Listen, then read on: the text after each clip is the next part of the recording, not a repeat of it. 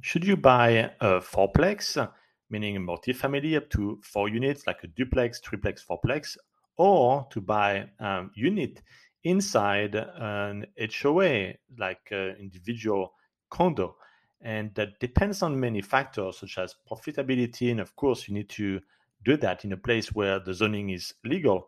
But there is one thing I like particularly about buying a unit inside a condo allowing Airbnb is that you don't have to take care of a lot of issues such as the dwelling, the roof, the landscaping. You pay a flat fee, so called the HOA, and they take care of this plumbing of the entire building, the structure really of the building, what's outside of your unit, your walls, they take care of it.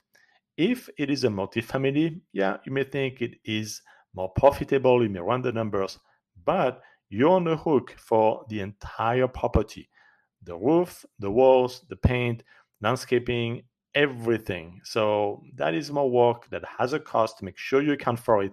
And this is an additional stress because all the problems are going to fall on you instead of an HOA. That is something you want to consider.